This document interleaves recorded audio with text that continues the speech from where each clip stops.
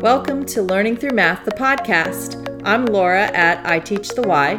I'm Karina at Mrs. Cousins 5. Our mission is to inspire ourselves and others to keep learning and improving with passion. And hugs.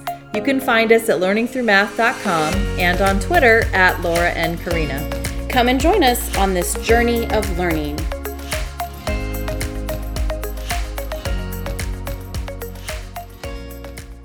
Thanks for joining us. We are recording this in January of 2021. And welcome to episode 31, If We Ruled the Math Block. Wouldn't that be great? Oh, one can only dream. This week, we want to give a shout out to our friends that have been so supportive of our podcast. And I mean like personal friends that we know that really are educators too. Yes. But they call us or text us and tell us what they love about that week's episode or a different week's episode. And we just want to say thank you for all your love and support. Yes, thank you so much. And they've reached out and asked questions. Yes. And continued the conversation, which is always, I mean, you know, we love talking about math. Can you tell? And giving us feedback for future things, which is so exciting. So exciting. All right, our reflection right now. Did you find out if your students know about the arrows on the number line? I did just today, actually. I asked them. Perfect timing. And wait, that wasn't pre-planned, people. I'm just saying. No, they do not. They did not. Okay. When I asked, what does this arrow on this side mean and this one answer was they're the starting and ending points. Oof. Okay. All right. So we had the conversation of, well, it's an arrow. Somebody did finally say it means that it continues. Okay. And I said, yeah, not only does it continue, but it goes on forever. Right. And we even talked a little bit about what is it beyond zero to the left. Because, in fifth grade, we don't talk about integers. Yet, right? Right, yet, but they will see them next year. My reflection this week, I wanted to just kind of tell everybody that we put a lot of thought into creating our number line number sense routines, which we posted last week on Twitter and our Facebook and our website and on YouTube. We want you, listener, to know that we were very intentional on the numbers that we chose. Yes. And we kind of tried to do it so that they become more difficult as you go. The first ones are easier. The last ones are more complex. Good they word. Are. Yes. But yes, we did put a lot of thought and a lot of work into them. And we've already gotten some suggestions for what to do next on our next set, which it's going to come out later. Like, people, come on, Yeah, we're gonna work on it. That's right. But yeah, it is a lot of work to think about them. It really is. And you can't, if you're trying to create something like this yourself, try to do it with someone. Yep. 2 sets of eyes are so much better than 1 set of eyes. Right. And the way that, find someone that gets your brain. Right. The way you get my brain. Yes. But it works so much better when you can collaborate. It did, because you would write something and I'd say, oh, this one's good because blah, blah, blah. Or, oh, this one, no, let's change it to this because this doesn't quite, work that way. All right, our good news this week. I want to just start with saying we did the mystery number line. High five. Yes. In class today, and the kids were so excited. I can't They were believe like, it. and at the end they were like, are we going to do another one? And I said, well, we have to go to lunch. Darn. Not today, but we will tomorrow. And they were like, yes. They were so excited. See? So excited. And what did they get from it? Like, what was the big takeaway, you think? And maybe ask them tomorrow, first thing. What was your biggest, why are you so excited about this? Yeah. I will. I think for me, the takeaway that I got was that they really don't know where these numbers are on the number line. Mm-hmm. The first hint was the numbers between 0 and 50, and one student responded with 55. Yep. Which happened to me Right. before. So the discussion is obviously, well, if it's between 0 and 50, Right. that doesn't mean greater than 50, And right? that was the language that I used with Yeah. the kids. I said, well, is 55 greater than or less than 50? It wasn't 55, what I did, but Right. basically the same kind of information. So I tried to use that precise mathematical vocabulary language all the time. Yeah. And I'm also thinking, what a great conversation around range. Yes. And low end and high, all of those things. Just so much vocab that comes in with all these number lines. Let me ask you a question, which we didn't plan this yet, so this is right on the spot. Yeah. When you talk about the range of 0 to 50, you say, and I heard you say between. Yes. Do you include 0 and 50? No. Neither do I. No. But I feel like sometimes in textbooks or something, they do. Right. That's wrong, right? Yeah, I think so. Because when you say between, Right. you could say anything greater than 0, which could be, I don't care, 1/1000th. Right. Up to 49.99999, Yeah, don't you have to say like inclusive when you say that, right? 0 to 50 inclusive. Right, because between means all the stuff Yes. not including like 1 those. to 49, really. Right. Yeah. Whole numbers, if we're talking Right, about right, numbers. whole numbers. Which, yeah. that's what we were talking about. Yeah. Okay. But yeah, it was interesting, and especially when they saw the purple tick mark on there, and You mean where the mystery number is? where the mystery number is after the second or third hint, and their estimates were still way Beyond. off. Yeah, either too close to the midpoint or too far off. Like they didn't see, because it was almost All right, but this is only halfway. the... I know, but it's fifth graders. I know, but you know what? Every time you do this, they're going to get better at it. Oh, totally. I have faith. know? It's just interesting. Yes, and disheartening. All Because at the same time. Yeah. because we would think fifth graders have read number lines for long enough time, but obviously they don't like them because they got all your groans at the beginning. I wonder if this is going to change their minds now. I think so. I think so, because it's more game format, right? Right. Some kind of, clue thing.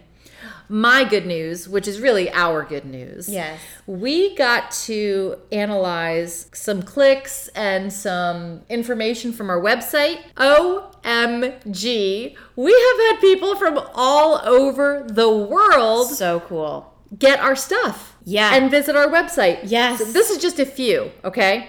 The United States, well, I would think so. Right. And Canada, because, Right. we're right there. Right. Australia, New Zealand, Germany, France, the UK, and India. People, what? We want you to please tag us on Twitter, especially with a picture of whatever number sense routine, Yes. which we know that's a mouthful, that you're doing with Yes. your kids. We want to see what's happening and where. Put in the tweet, please, what country you are from. And if you want to even be more specific than that, that would be fantastic. Yeah, city or whatever. Because we actually we could find out a little more about just the United States. We went down into states. Yes. And we were kind of blown away. Right. All the different states. I think we counted 16 or somewhere around I don't there. know. All right, maybe it was 15. We'll go in the middle. We'll go right in the middle. Look at you using your number sense. Look at that. Okay, our topic for this week, listeners, is if we ruled the math block. Mm-hmm. And why did we choose to talk about this week? I think it's difficult when you're trying to figure out what to do, when you know what not to do, right? But you're not sure what to do. Okay. Does that make sense? Perfect. And I completely followed that. Yeah. It took me a while. It's been 5 years now teaching fifth grade. It took me a while to and I always play with my schedule too. I'm like, let me try it this way. Let me try this. Any given day looks different than the day before. Right. It's not like I have to stop at this certain time or do this or move on to this thing next. And well, that's you're just an experimenter. Right. I'm a jumper, right? And that's the thing. I think right. I think it looks different for everybody, but I always want to see what's going on in other classrooms, and I think as teachers we don't get the opportunity to do that. But thank God now, at least we do with social media or technology. Right, but that's like, I want to know, I'm curious. I want to know how other teachers structure their block. I also wanted to do this topic, if we ruled the math block, because I want people to also dream and hopefully like take away some hope from this episode that, you know what? Why don't you close your door? Just do it. And if somebody walks in, you can go back to the schedule that's handed to you to say, you need to do this for this many minutes and this for this many minutes. And okay. So if it was your math block and it had no bearing on what administration said. Yeah. I want to start first, though. I think I need to start out. Okay. And then zoom in a little bit more. Okay. Because, and this was the other thing. And listeners, we didn't compare our lists yet. In addition, I also saw this thread. It was a conversation that was happening this weekend over Twitter. Okay. It was started by @IzzyTeaches on Twitter, and her question was, using your radical imagination, what are crucial elements you would include in a design for school? Oh, well, when I win the gazillion dollar lottery, which hopefully will be, is it tonight and tomorrow night or the night? I don't know. It's the next 2 nights. We got the Powerball and the Mega Millions, and I bought 1 ticket of each. I'm like, listen, that's all you need. 1 ticket to win. So @IzzyTeaches, we will connect because I'm going to build my own school, and then we can design whatever we want. Yeah. And then hopefully you'll be willing to move to Florida. I think she's in New York, so I don't know. But it was really interesting to see all these teachers respond to that question. And let me tell you, teachers are brilliant. Some of the things that they came up with, I'm like, and I tweeted this, I would work at any one of those schools that was posted, because it really is, it would be so much better. And one suggestion was, instead of having, curriculum that kids progress through or work through in a grade year, to have it as like modules that they complete, and then each module builds on the next, right? Wouldn't that make more sense? Kind of at their own rate. At their own rate. And I'm pointing to my t-shirt because my t-shirt says we all grow at different rates. Right. And that would make more sense. Yeah. So the big goal would be something like that. But, smaller than that, working inside my class, I think I have seen, and I think this year especially has really shown me how important and how much I love small groups. Okay. Because of my inability to do them effectively this year. Yeah. It's been so difficult to get kids to talk, and I didn't realize truly how much I do that in my class. And listeners, I just want to let you know, in case you don't know, we, in our district, we are teaching hybrid, and our hybrid means we're teaching virtual and face-to-face kids at the same time. Yeah. Okay. So one thing in my math block, I wrote down no textbook, of course. Yeah, no textbook. I had to blow the dust off before I sent them home in March. There would be white books everywhere. Yeah. And I will put that in the show notes so that you can go to whitebook.com and see what we're talking about. They're portable whiteboards. I think that's probably more cost effective than having an entire wall or walls full. Right. And plus, what if teachers want to put something up? Like, don't you want to be able to put something on the wall? After using the white books, I wish that I had more wall space because I don't have a lot. And then secondly, I also wish that I just had whiteboards around the entire room. I really do. Yeah. The rest of it is not relevant. You know, it really isn't. 2-3 years ago when I was in the room with our friend Kathy that we used to teach with, we were sharing a room. And so I kind of had to divide the room, and I took one of the rolling cabinets and turned it sideways. And I had a white book on the back of the rolling cabinet. Right. Obviously I put the brakes on so that the kids had another place, because I didn't have a lot of wall space then. Right. You know, there would be manipulatives everywhere. Yes. Anything the kids needed Yes. to use as a tool to help them discover things, right, they would be there. Yeah. Another thing would be no lecture format. Oh. Teacher, I've seen where even the teacher's desk is in the middle of the classroom instead of on a side. Mm-hmm. So that just like takes away from everyone has to be looking at me at the same time. That's called defronting the room. Defronting. Yes, you're taking away the front of the room. Yeah. And really, I'm even thinking back pre-COVID. Last year, I had my desk as far away as I possibly could in like a corner, and the front section of the room had tables, and the back section of the room had carpet and my easel. Mm-hmm. Now, I'm just saying front and back to give you an idea. Right. And the white books were everywhere so that the kids, there was really never, go to the front of the room. It would be go to the table area, go to the carpet area. Yeah. But also where the door is. I think that just also says to kids, oh, here's the front of the room, right? Right. So I think we can't get away with all of that. Right. Okay, so piggybacking on yours, I put with the whole like no lecture, collaboration by the kids, but also independent think time and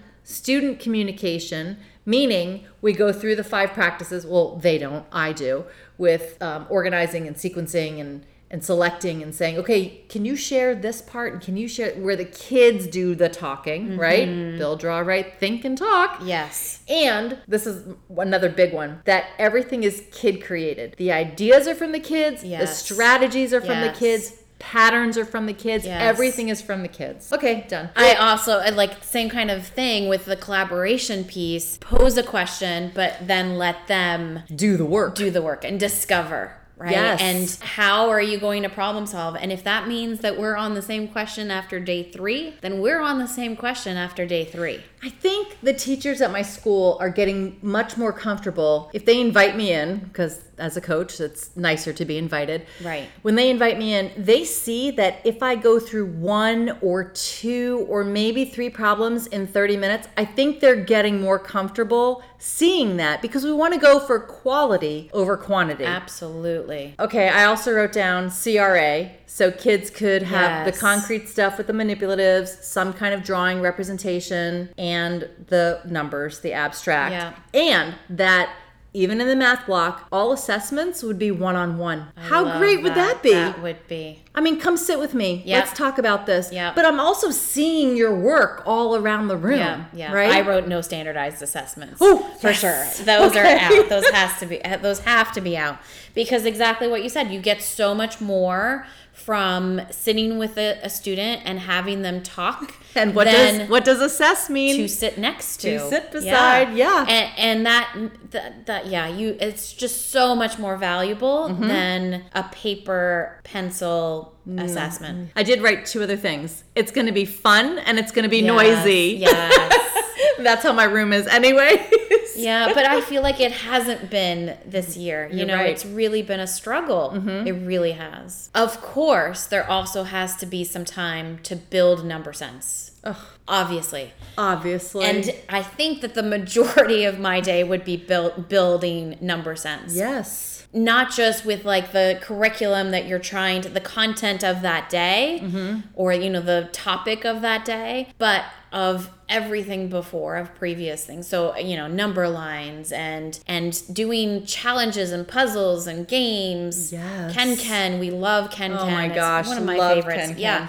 All of those things. I think that increases their engagement, but also makes them better math thinkers. And they're not just doing worksheets. Yeah. The quote exercises, those practice problems. Listeners, your challenge for this week is to think about, if you ruled your math block, what would it look like in your classroom? Yeah. And please let us know. Yeah, I feel like we've definitely missed some things. I'm sure right? What have. have we missed? We've definitely missed some things. See what just came to mind? Color. There would be color in the room, right? Yes. And not just color everywhere, but patterns of things. Yes. Or, I don't know, when you write on your board, Do you use different colors? Yes. How many? As many as I can get a hold of. Okay. Like you're talking about my whiteboard or my smartboard? Both. Yeah, I mean, I flip through my colors often. A lot. And I think, again, I'm going to have to dig up this research, but three colors. Right. Is the maximum. I know for like an anchor chart, it's like 3. Yeah. Right. And graphics, even graphics. Right, visually 3 is, you don't want any more than 3. Right, because think about all the popular logos that are out there. Yes, it's like 2 or 3. 2 or 3, You got it. We can't wait to see what you all write to us. Thanks for joining us. We'd love for you to subscribe to our podcast and give us a 5-star review on your favorite podcasting platform. We invite you to join the conversation on Twitter by using the hashtag #LearningThroughMath. We'd love to hear your feedback. Make sure to tag us at Laura and Karina. It's always a pleasure to talk to you. To you too.